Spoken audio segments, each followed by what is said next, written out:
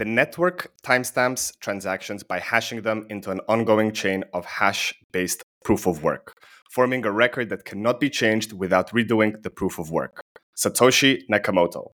Welcome to What is Your Bitcoin Story podcast that explores the unique journeys of individuals in the world of Bitcoin, with your host Gigi. Today, we have the pleasure of welcoming Marc, a man with a captivating background in psychology, poker, and sales, who has founded his true calling in the realm of Bitcoin. Marc's journey began with a curiosity about money. He dove into traditional investing and even surfed the wild waves of shitcoins in the crypto space.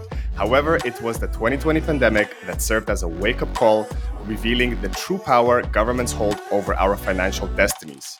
Disillusioned by the broken fiat currencies and rampant scams in the crypto space, Marc found himself drawn to the unwavering principle of Bitcoin.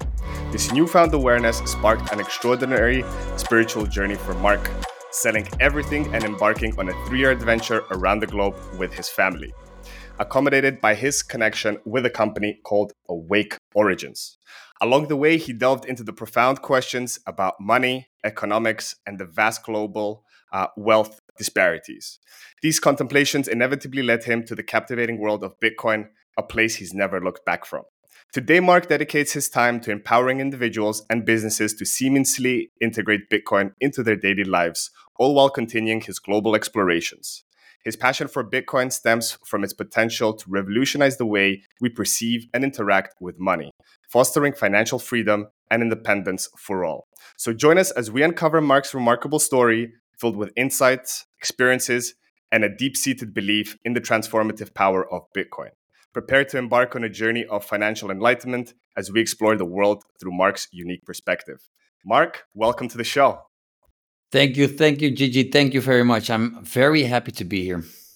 Perfect. Well, likewise, it's a pleasure. We met some couple of weeks ago at the Amsterdam Bitcoin conference, and since then, I've been eagerly waiting to have you on. As I definitely, one of my favorite podcast episodes are more the philosophical talks, and with your spiritual awakening and essentially the spiritual journey down the orange rabbit hole.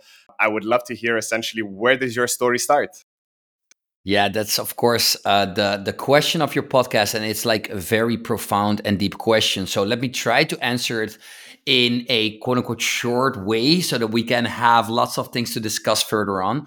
But I would say that it actually started, and that's funny because the Awake Origins principle is it tries to reach entrepreneurs to do business on a higher level of consciousness, right? So usually we're all in business to quote unquote make money, but if you sense that there is like this inside creator, like this person from within that creates from within instead of from the outside going in, we go from the inside going out. It gives a lot more purpose. And the fact that I was doing programs with them and at the same time saw and met people that were into Bitcoin from a spiritual angle made it click for me back then. But still, I wasn't that far already. I was still doing my own personal spiritual journey. So before I went and sold everything with my family, with my two beautiful daughters and my wife, before I got to that point, I still not completely understood what money was all about.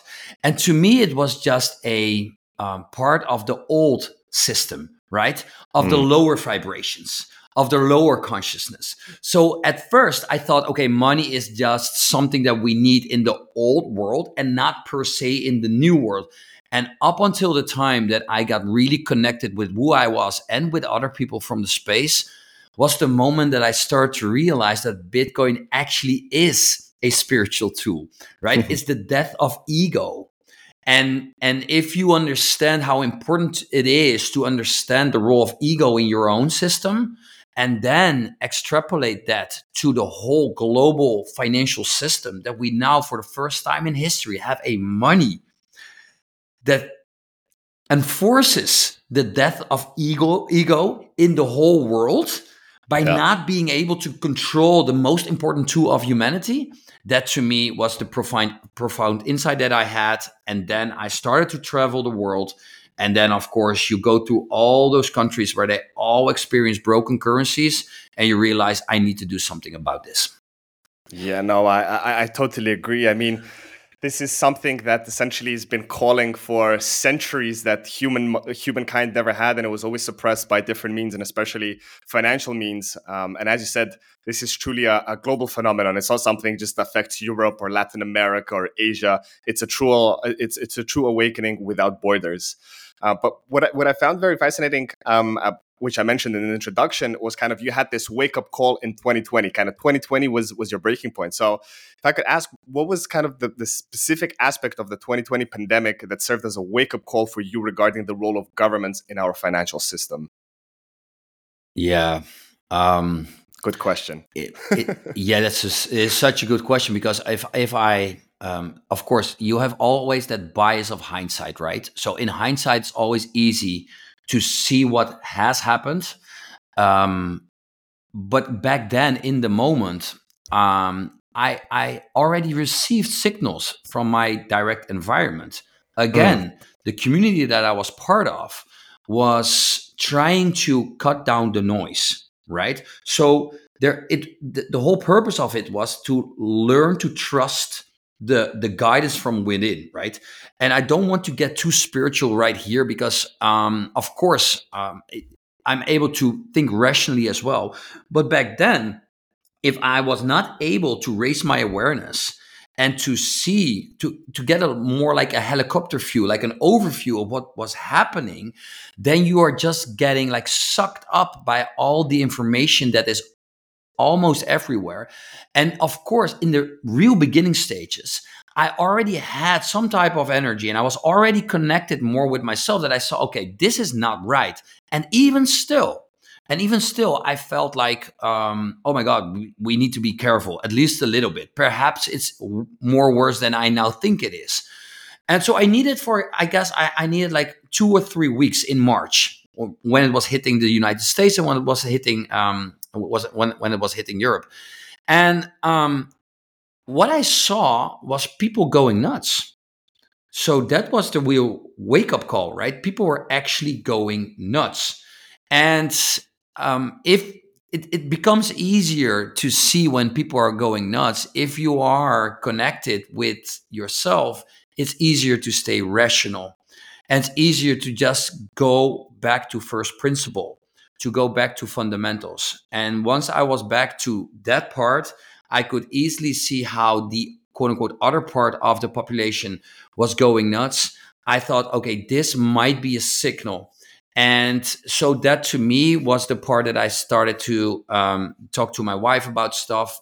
I think we are now on this journey, and we need to sell and leave and explore multiple parts of the world.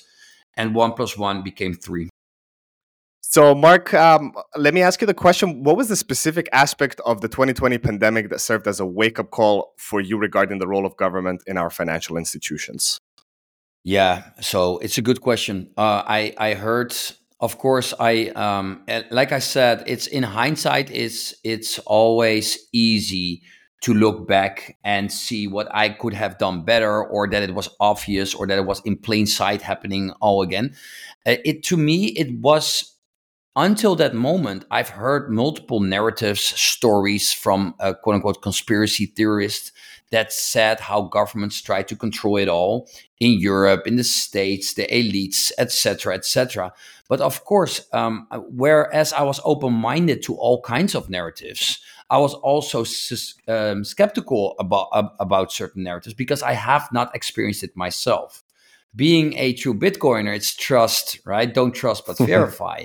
Yeah. So it was until this moment that something actually happened in our own country, in the Netherlands, where we for the first time saw in so clearly how the governments were able to actually control it all, right? And Mm. how they were overreaching, and how they were pushing, and how they were lying, and were using the media. And that being part in the same narrative as I was, of course, on my own journey, starting to become more awake on myself, on my own as an individual, so without government. So actually start to listen to the quality from within, the voice from within, the guidance, to make sure that you're able to create from the inside out. It was 1 + 1 = 3 at the time. So Mm. yes, I was already in a community with entrepreneurs with a higher level of consciousness. They were actually creating stuff without noise, right? They were already at that place. And then when this happened, I was starting to wake up, also being part of these entrepreneurs that were already on this high frequency. And they were like, dude, anyone can see on a high level of consciousness that this is just BS. Like literally everyone, once you are at that level, you can see this has nothing to do with a disease in and of itself. It has something to do with the control. And then, of course, I went to my wife and I said, this is probably the moment that we are going to start our world travel, because they say we cannot travel. That meant for me, now is the time we should start traveling with our kids. And then, of course, I entered all those countries with all those broken currencies. You start to ask questions. You start to listen to more podcasts. You start to read more books about money and about Bitcoin. And it's pretty easy once you do that to move away from all the shit coins, to move away from all the narratives that you always have believed when you were growing up, because you start to understand what a centralization of power means. You Mm. start to understand what it means when a government, a central authority, has the control over the money. And you also start to understand what type of narratives they need in order to maintain that situation of having that centralized form of power. So, yes, the 2020 pandemic actually was the wake up call. Oh my God, now for the first time, I actually see in real time governments doing stuff they should not be doing. So, yeah, that's it. Well, I find it fascinating talk about timing when you kind of sell everything off and say, you know what, let's go travel the world when the whole world is kind of being shut down and being told to sit at home quietly like puppets, which I found that a fascinating period in life. You know, I mean, growing up, I always looked up this 2020 year was kind of like a symbolic. I thought 2020 will have flying cars, we'll be exploring, you know, interplanetary travels, and then actually the reality was you sit at home. In my country, in Cyprus, we had even further stupidity. You had to send an SMS text if you wanted to leave the house. So every time I had to walk the Wow. dog, I had to send out the stupid message. It was just, it didn't make any sense. But out of all this kind of burden and suppression, it's amazing how for individuals such as yourself, kind of it was that opening moment, awakening, saying, you know what, let's, you know, cut out from the chains and really, you know, live the life that we want to live. So maybe we can touch Yeah. upon a little bit about your global travels and your connection with the Awake Origins, and kind of how did this contribute to your understanding to the overall money economics and the global wealth disparity? Yeah, and that's a good question, because it's funny, because within the Awake Origins community, like the entrepreneurs that try to create business, to create the world we all want to see based on their own creation, right? On this higher frequency, this higher level of consciousness, they don't like to talk about money per se. So it was basically me, only me. So it had to happen to me at the same time as the other stuff happened. And of course, like, we are all unique, right? We all have our own um, um, set of experiences that we have experienced that brought us to this moment, right? And um, once you are starting to really trust, because trust is a word that you have to understand deeply in order to actually trust everything that happens to you, right? Because then Mm. it's actually happening for you. And so, to me, I believe like it was happening in 2018, 2019. I already had my own company. I was already an entrepreneur, but I was always doing the stuff that made me money and not actually the stuff that I wanted to create myself. Mm. And I already knew this. I felt this, but I could not give the right words to it. And there was no one that actually could understand me in my direct surroundings. So this community helped me to actually start trusting, literally trusting my own gut, my feeling Mm. from within. And the funny thing is, once you start doing that, life does not become easier right away in the 3D reality, because things are actually, it feels like they go backwards. It starts to get a little bit more difficult in a way, money wise, and in all various aspects of life. But it feels good. And that's the thing. It feels good. So it's, you don't have to think rationally about what you're doing anymore, because you feel that what you do is what you should be doing. And that's a whole different ball game. And if you then compare that to Bitcoin, now it becomes interesting, because of course, like you told in the introduction, I was always investing traditionally. Then people hooked me up with Bitcoin and crypto. So I thought, of course, like almost anyone in the beginning, yeah, crypto is more interesting because I can buy more with less, Yeah. and they have smaller market caps, so I can make more money, get Returns. rich quick. But exactly, but it never, in hindsight, felt good. Yeah. It did not feel right. And now, because of that awakening through Awake Origins and the thing that happened in 2020, now you start to feel unease if you keep investing in crypto, because you start to understand what is going on. And if you start to understand what is going on, and that it all ties back to fiat and the centralization of power, you also understand that crypto, right, is, well, I have not researched all cryptocurrencies. So, from what I know, 99.9%, perhaps more, is nothing more than some type of digital copy of the Of fiat. fiat system that we already have, right? Yeah. And perhaps I'm wrong. Maybe someone else way smarter than me who researched it all tells me something different. Perhaps that is the case. But to me, it's not important, because your question, my answer to my question is, I've learned how to feel. And that's, then it becomes really interesting, because you just feel when someone is right. So I meet someone and I feel this person is right for me. This is an added value in my life. And if you then extrapolate this to all the people that I've met when I was traveling the world, it was so easy to make new friends, because I Yeah. was on this higher level of consciousness. I attracted other people that also had that higher level of consciousness, because the lower vibrations Didn't didn't come resonate near with you. me for whatever No. reason. No, it didn't resonate. And then, last thing that I want to say, because this is what makes me fired up about Bitcoin. Every Feel free. Bitcoiner, Keep the fire going. yeah, yes, like, it's, of course, you can have different points of view. You can have different no, the core values are almost always the same.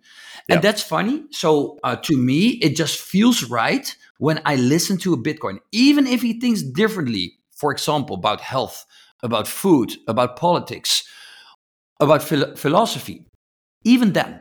But at the end of the game, in the end of the game, it clicks. And so it makes it easy to work in this space, and it makes it easy to align with your own core values.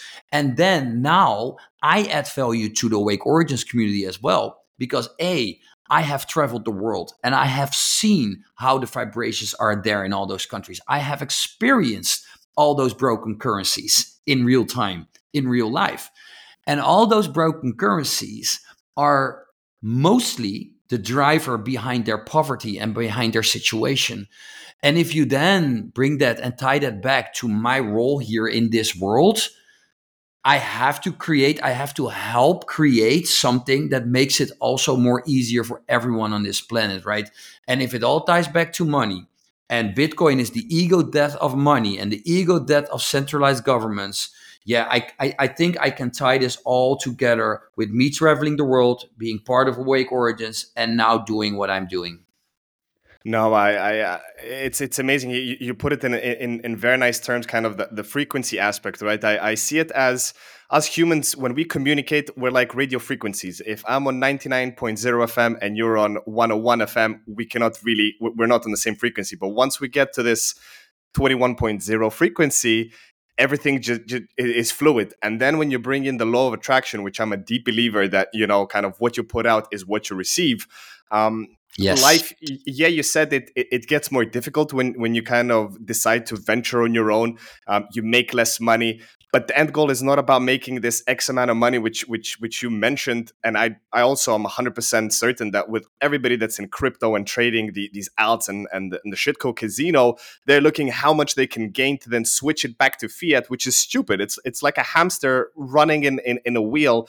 You want to get rid of that wheel, not put it to a digital wheel. So going back to kind of the Exactly. transformation, it's very interesting, and more than that, kind of when you realize that the true kind of wealth, people have a different perception. They think wealth is how much money you have in your bank account, but wealth is the happiness that you have in your life. And what you've done, and I really praise and cherish, and perhaps one day I can follow your footsteps, because I also, as you know, have two young beautiful daughters, and I would love to travel the world and help other people have this awakening moment.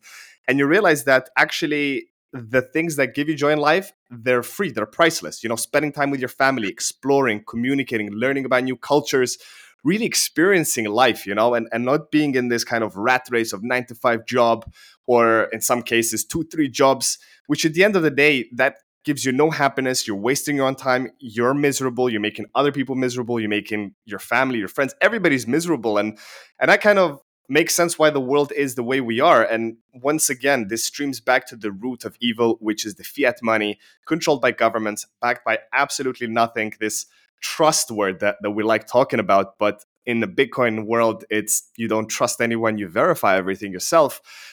I guess this is the only time in history, and probably ever, that everybody has a public ledger, that everybody can verify everything. There's no more trusting, no individual, no manager, no nobody. You truly become your sovereign self. But at the same time, it's scary for some people, right? Maybe perhaps, Mark, for you, for me, and kind of the other fellow Bitcoiners, we cherish the self-sovereignty and full control of our lives and basically our wealth. But to some people, kind of, having this responsibility, they've been, how can I put it correctly? They've kind of been shaped, and kind of the society has made them, to be just, a number in a system and always be dependent on someone. Is it their parents, their banker? So it's really hard to shift this paradigm of thinking of you are your own sovereign individual, you control your life, you are essentially the master of your own faith, which I truly hope sometime in the future, majority of humanity really takes that power into account. But until then, it's a long journey. Bitcoin, for those new listeners, has only been around for 15 years. I mean, that's a bleep in the history of time. If we look at these legacy markets that have been around, I mean, for centuries and thousands of years. Yet, how much we've achieved so far in such a small period of time is also fascinating. To be have a market cap, even though I don't know if that's relevant or not, but $500 billion in less than 15 years is fascinating. And it's, Bitcoin's quickly outpacing majority of world classes, and it's carrying on in the trajectory. And as we move forward, and I don't want to mention the whole ETF gimmick, that there's been too much talk about that happening anyways, but just generally people, especially in developing countries, opting out of their system and saving and preserving their wealth in Bitcoin. I mean, the future is, the only way is up. And I'm not talking about price, I'm just talking about the power back to the people. So Yeah. yeah, I resonate a lot with what you mentioned. And maybe on this topic, I can ask, talking about the general people, Mark, what would you say are some of the challenges that you encounter in helping individuals and businesses adopt Bitcoin at this point in time? Yeah, so of course there is a different. It's different everywhere. The challenges are different everywhere because, of course, like the beginning of the journey, I was. It was an individual journey, and it was a journey as a family, right, with the four of us. So to begin with, like me being a 24/7 dad, parent, and person that suddenly starts to travel the world in countries that he has never been to before, that of course creates some type of like broader sense of development, right? Mm. I can relate to someone that I came across during my world travel, and he explained it like usually we are always learning vertically. So especially if you're in your own country and you try to be an expert in something, like for example, a Bitcoin expert helping businesses, you are going to study all the way in depth, right? And it's a vertical process. But once you start to like open your eyes more, be more awake and a broader view, and you start to explore various parts of the world, all those different types of cultures and countries with all those different jurisdictions and all those different things that eventually influence the way how people can adopt Bitcoin or our businesses can adopt Bitcoin, you start to get a more horizontal way of learning. So I have been learning horizontally 3 years now.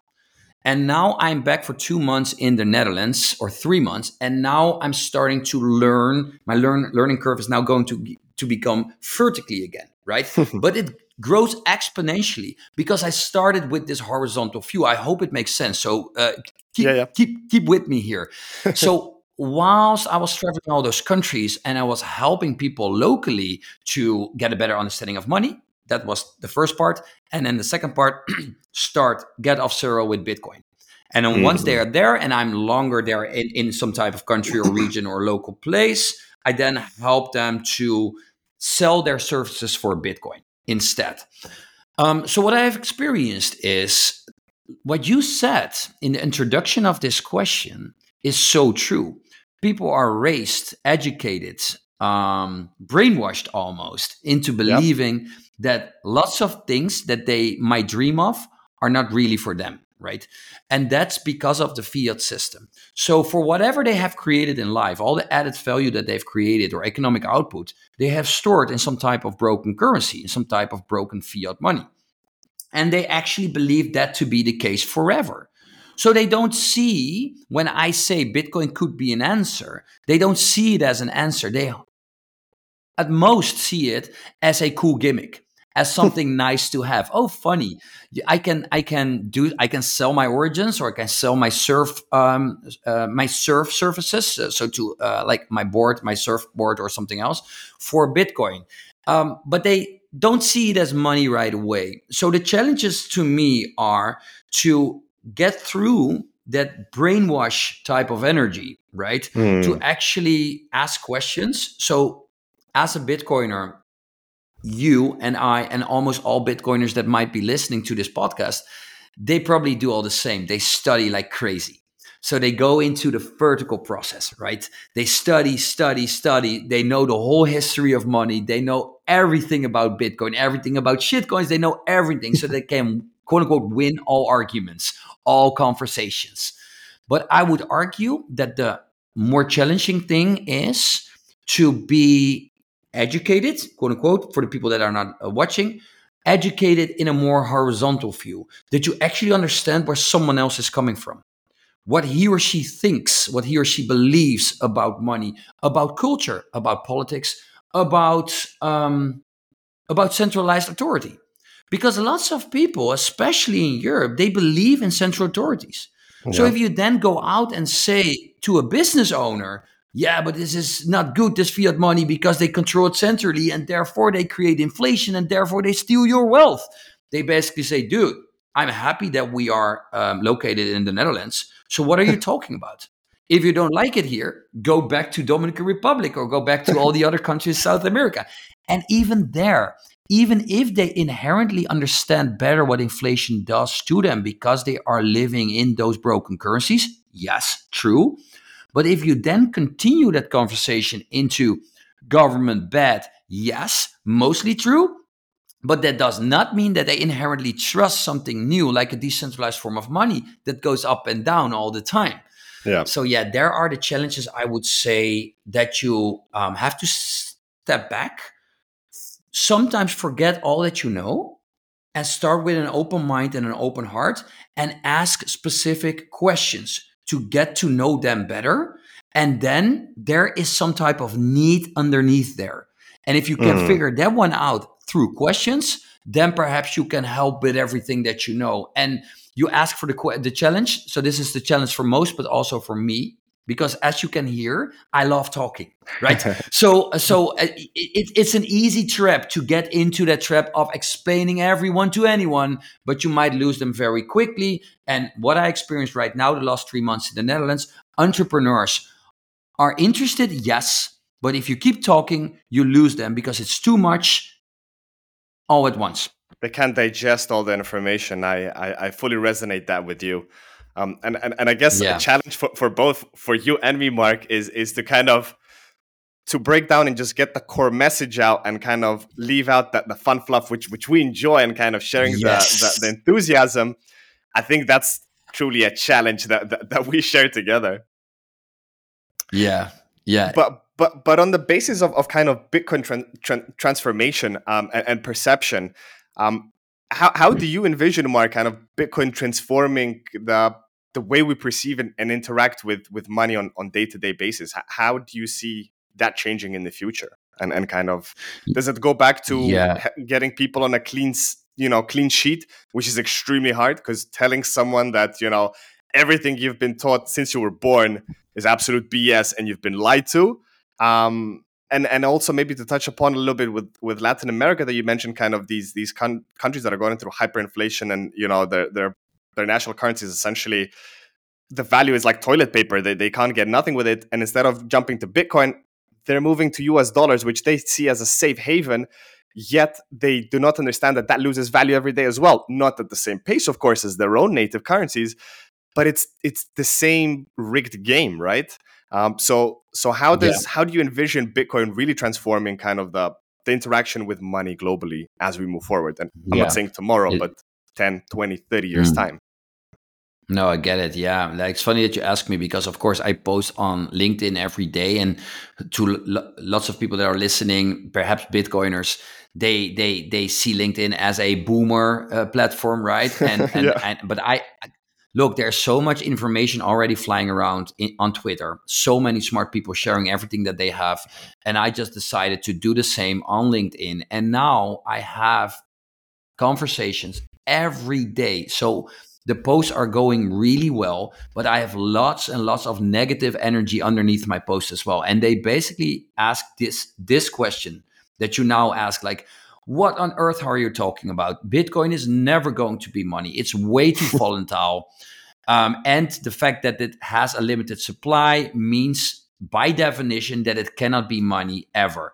That's basically the consensus energy on LinkedIn from all the financial experts that have a profile on LinkedIn.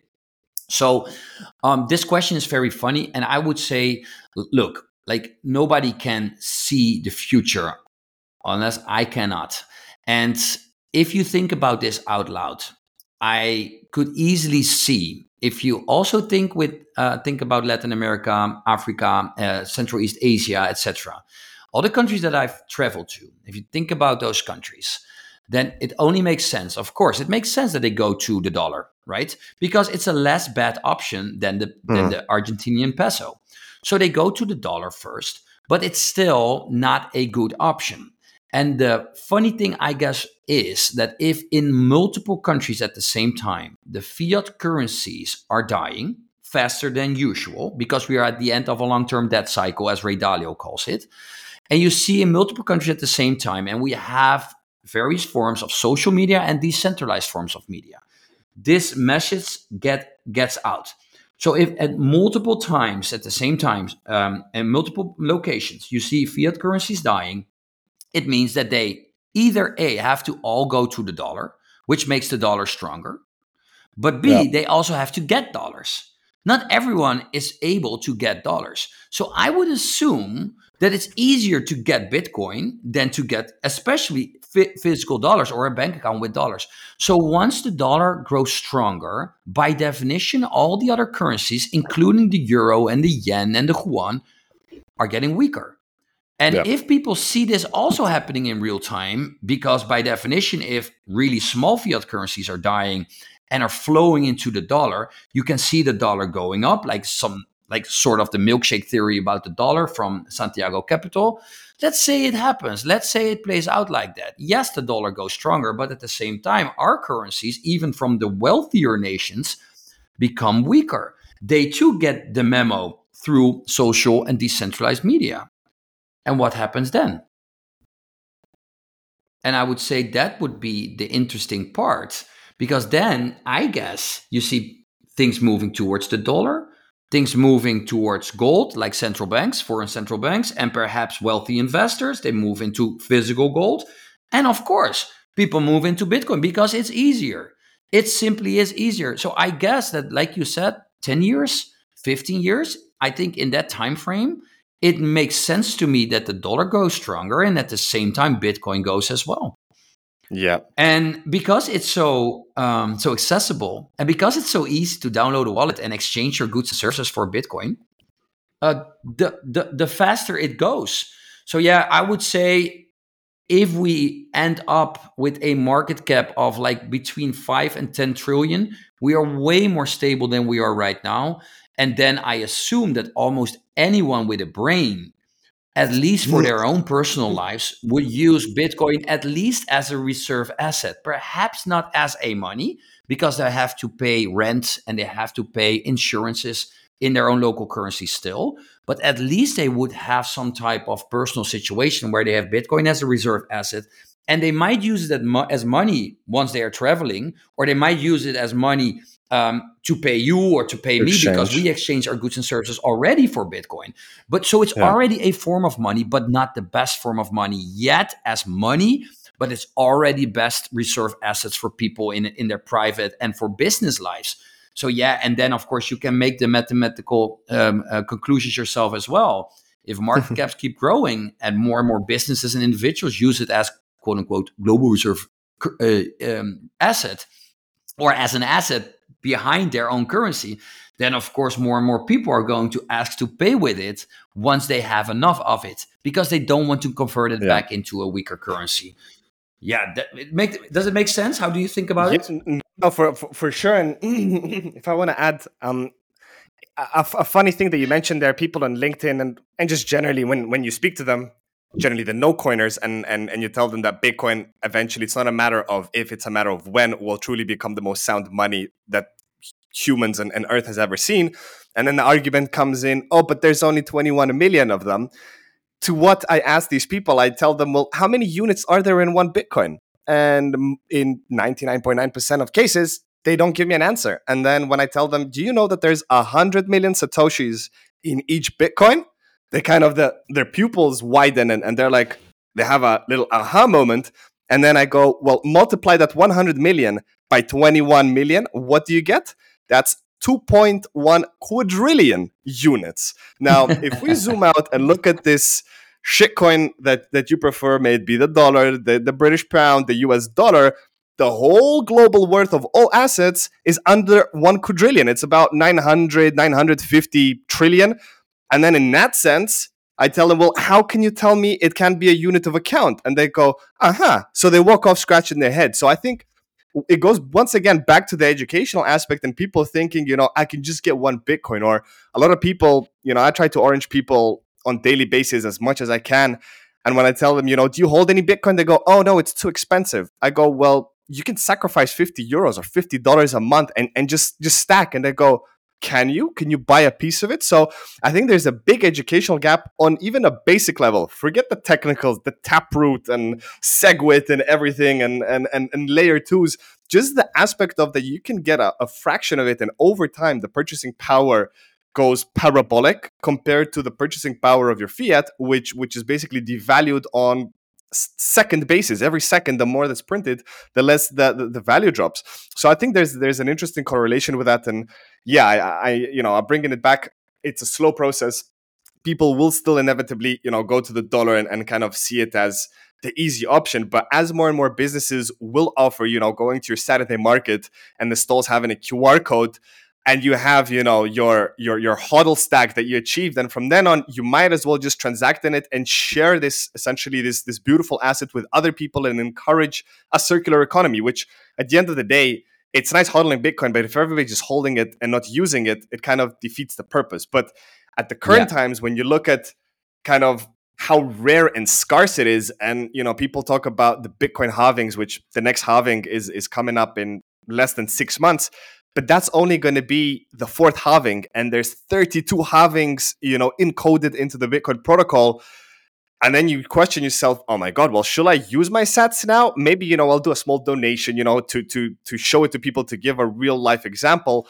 But later down the line, as you said, in 10, 15 years time, as let's say we get to a 10 trillion market cap, at that point, also the price will be more stable. It won't be dropping 20% on a daily, it'll be very hard to have these black swan events. But for all that, it's a stage that we need to get to. So on those bases, let me ask you the next question, Marc. And what are your hopes for the future of Bitcoin impacting society at large?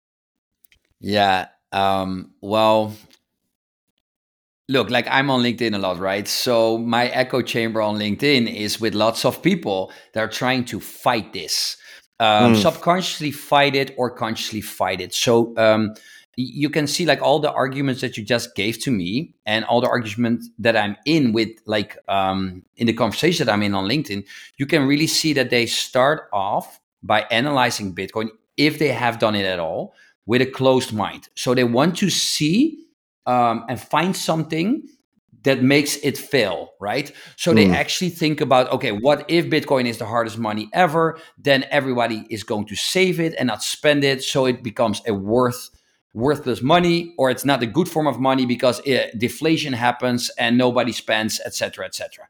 Or otherwise, they say Bitcoin cannot be money because it has some type of maximum supply, even though every Bitcoin is divided by 100 million Satoshis.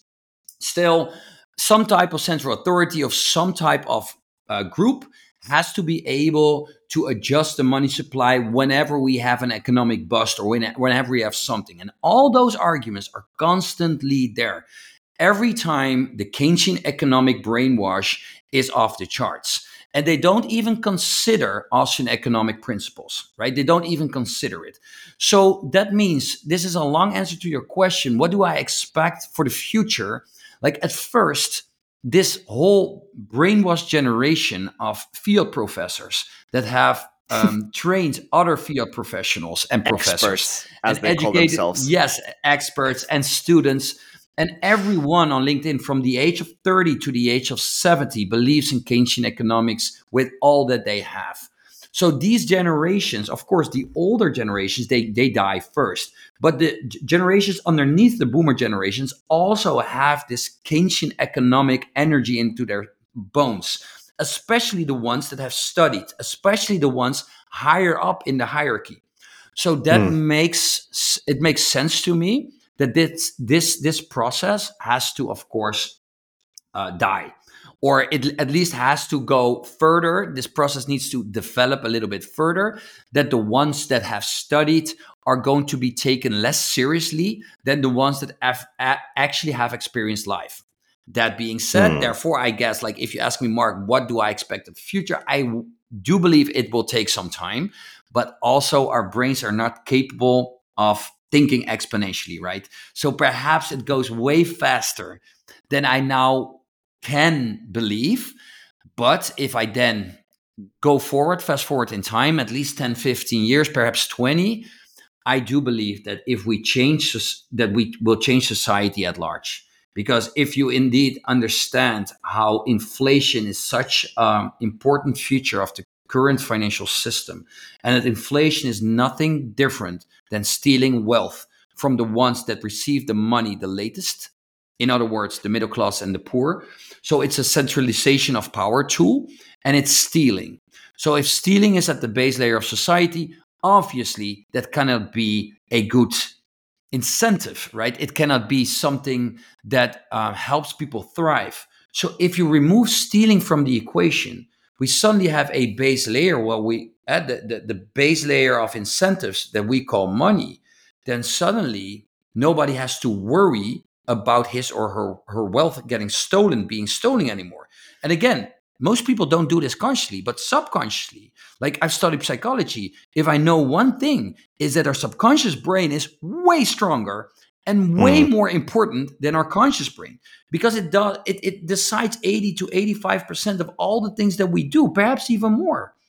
So understanding this, that if we have at the base layer of society a fundamental layer that steals subconsciously, that does something to the whole humanity.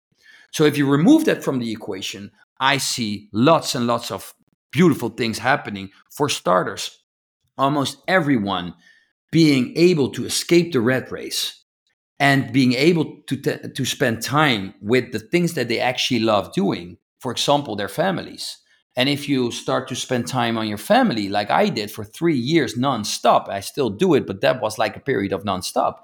You see your kids grow, and you see mm, them grow so fast, so efficient, into nice, kind, strong people that are actually making the world a better place. Can you imagine if instead of all those divorces that we have all over the world all the time, because nobody is genuinely happy and people are only seeking a partner to feel whole for a certain period in time, right? Not to add on to their happiness, no, Not to because they are grow it. unhappy without.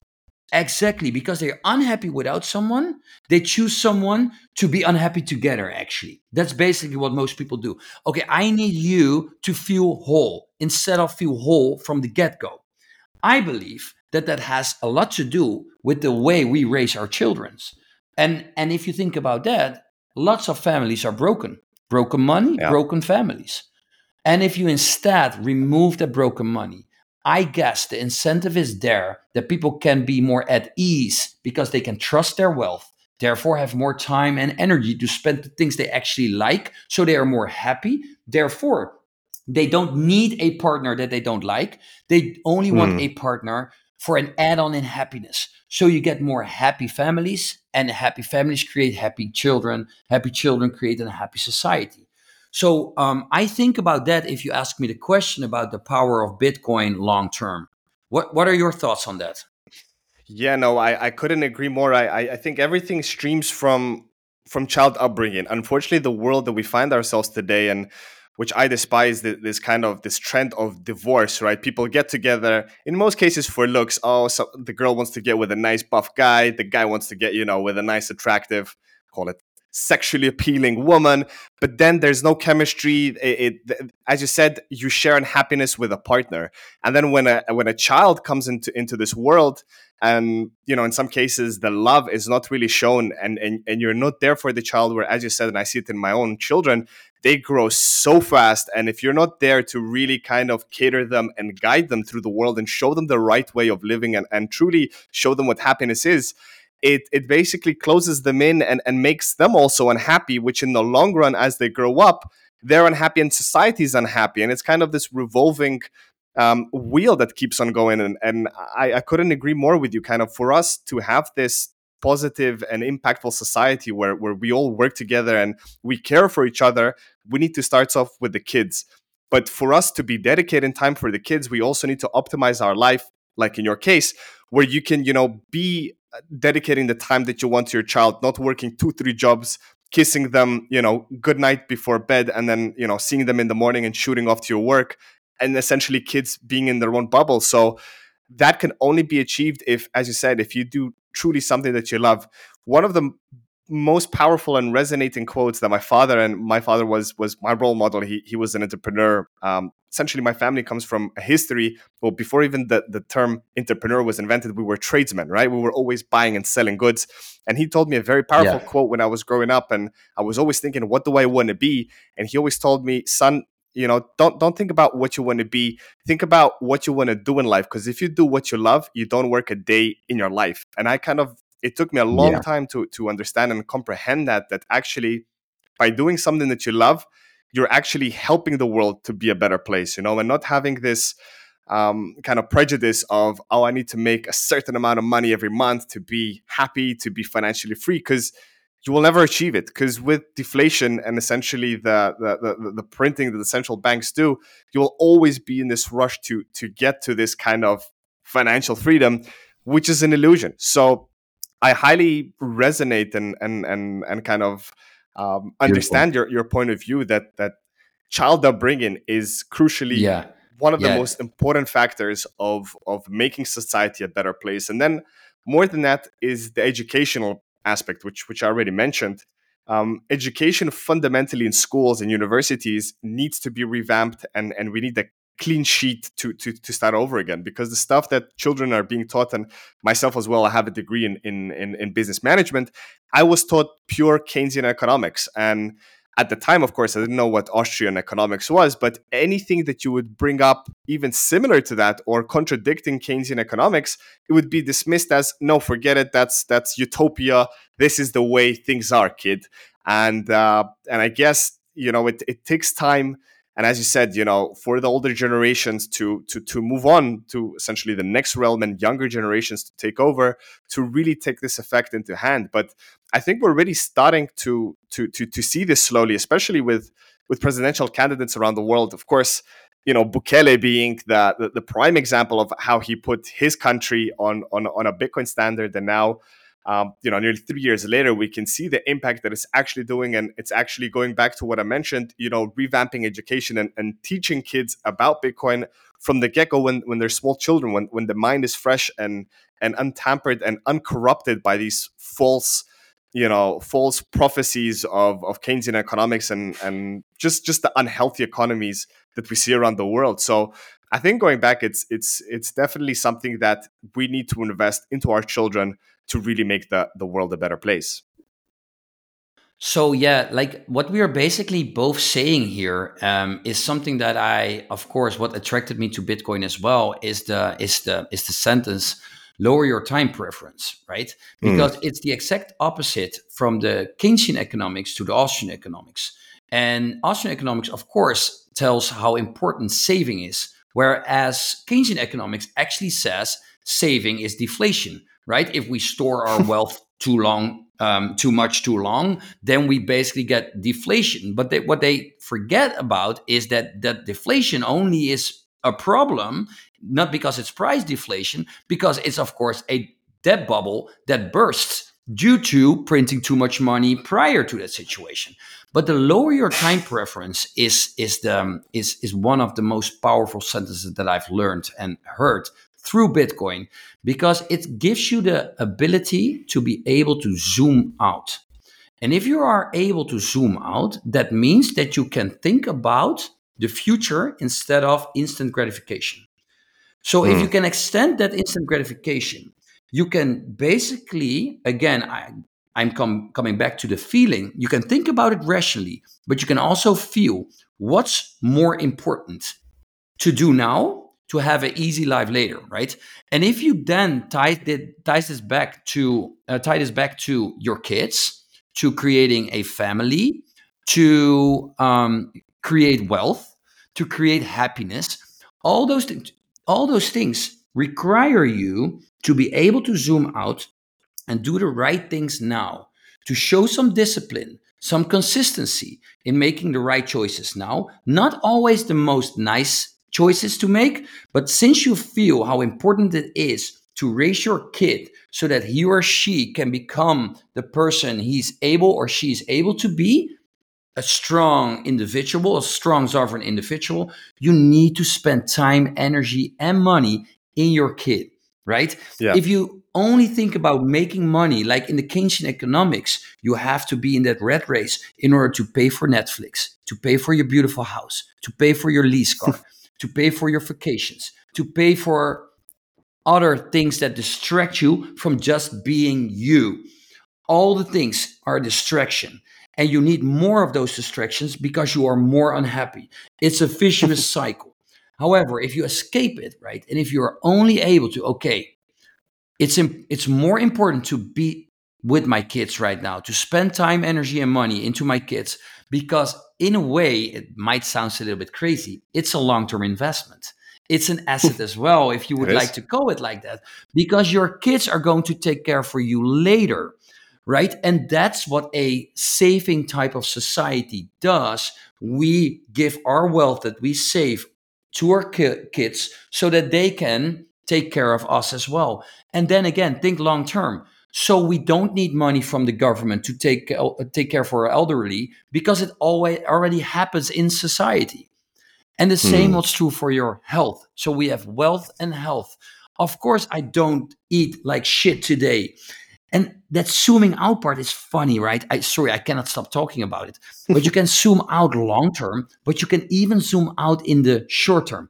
So, like, before I was aware of this phenomenon of lowering your time preference, zooming out, and being connected with my inner guidance, like before I was aware, I really thought that, for example, French fries made me happy.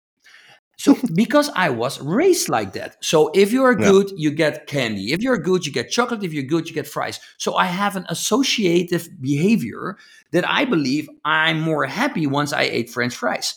But now that I have my own vision because I've zoomed out. I have a long-term vision. I know how I want my life to be. I act as if it already happened. I do the things that I need to do right now that are the same that I want to be doing in the future life so that I actually already live my life that I envision. Follow me? So if you Yeah. then do that and you actually live the life that you envision already, all the wealth, health, and all the things that you want. So I see myself as a fit guy on my 60th and I want to see all my abs, not because I want compliments from other people, because I want to be healthy. And Mm. so then I get that behavior that I need to do right now to get to that vision. And I'm actually already that person right now. And that leads me to that example of French fries. It doesn't make me happy anymore. It Hmm. actually now has a subconscious Negative. association. Yes. So if I'm eating it, I feel like shit. I instantly feel like shit. So even that short term instant gratification is gone. And that is why I do believe this is so powerful to keep talking about this and to actually, erase that brainwash, educate our kids, what you were mentioning, and teach them how it feels to eat healthy, right? Because the story that you tell yourself is so powerful. And if you keep telling yourself that, it becomes a You believe it. subconscious pattern. Yes, and then it's subconscious. So you don't even have to think about it. It becomes habitual behavior. It becomes Mm. me eating a salad with ribeye in the in at noon, making sure that I enjoy that way more than when I eat French fries or something other bad shit. And that to me is so funny. And I hope it answers your question a little bit because I had to think about it while you were sharing your insights. I think that this is the way. Like instead of if I bring my kids to my family members, they feel sad for my kids because they don't get candy the whole day. True story, right?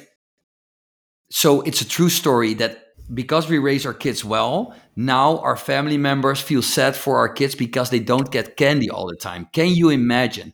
So, that being said, I think we have lots of work to do to re educate the world and start from another foundational layer so it becomes more natural to think like this, meaning zooming out, lower your time preference, aka Bitcoin. Yeah, Mark. No, I definitely resonate with what you mentioned, and it makes total sense. Now, kind of to conclude, and as we do with all other guests, to bring up the question of what are some personal lessons that you've learned through your journey with Bitcoin that you'd like to share with other listeners, and essentially, especially those who haven't taken the plunge into the Bitcoin and are kind of hesitant to do it. What is one or two messages that you would like to leave them with? It will change your life. It will definitely change your life because the deeper you go, the more you become aware of how huge this thing is and how much it affects every part of your life. And it's Mm. so funny because for the first time in history, I have something that I want to talk about every second of the day. And I am very broadly interested in lots of things, as you might have noticed, like food, like health in general, like sports, like psychology, like philosophy. I've read so many damn books and I'm interested in all of those, but I'm not Yeah. as interested as I am in Bitcoin. So that's what I want to share with you. And because it affects every part of your life, you will see yourself in the mirror if you're honest with yourself. And that becomes an interesting part of your journey because you have to stay honest with yourself. Because if it affects all parts of your life, you will find out that some of those parts you don't want to change because your ego gets involved, or you are not able to change yet, or you are not ready to change yet. And Bitcoin will be a mirror showing you, yes, this is the time to change that part as well. It's right now you have to make the hard choices to have a easy, more happy life later. That's what I wanted to share. Thanks a lot for taking the time, and it's been an absolute pleasure having you on the show today. And definitely, this is not the last time, because I'm sure we have a lot more things to discuss, and keep Definitely. some, so to say, goodies for the future. But where can we send our listeners to find and connect with you and follow you online? Of course, apart from LinkedIn, which you mentioned, what other platforms can people reach out to you on? Yeah, so indeed, on LinkedIn, I'm very active. So my full name, you can find me definitely there, Mark with a C, van Versendaal. And on Twitter as well. I guess my handle is M van Versendaal. But if you try to type in my whole name, just like you do on LinkedIn, you can find me as well. I'm doing a lot of free sessions, training sessions, and all type of stuff in the Bitcoin and financial education realms. So if you would like to see me there, just hit me up with a private message on LinkedIn or Twitter, and we will have our conversation. And you'll never look back at money again in the same way. Yeah, it's like next to money, it's life in general. There is so much more to figure out together, and I do believe that if you are able, if you're listening right now, you are able to open your mind and your heart towards everything new, and are able to also being okay with forget what everything that you have already learned, we can unlearn a lot. And if you can unlearn a lot, you can learn a lot of new stuff more. So make sure to check it out if you resonate with that.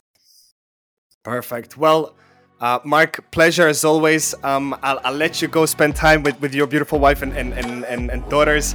And we definitely look back to having you back in the future, sometime next year, to discuss this conversation further. All the best, my good friend, Thank you. and speak to you soon. Thank you. Thank you, Gigi. Speak to you soon, man. Bye bye.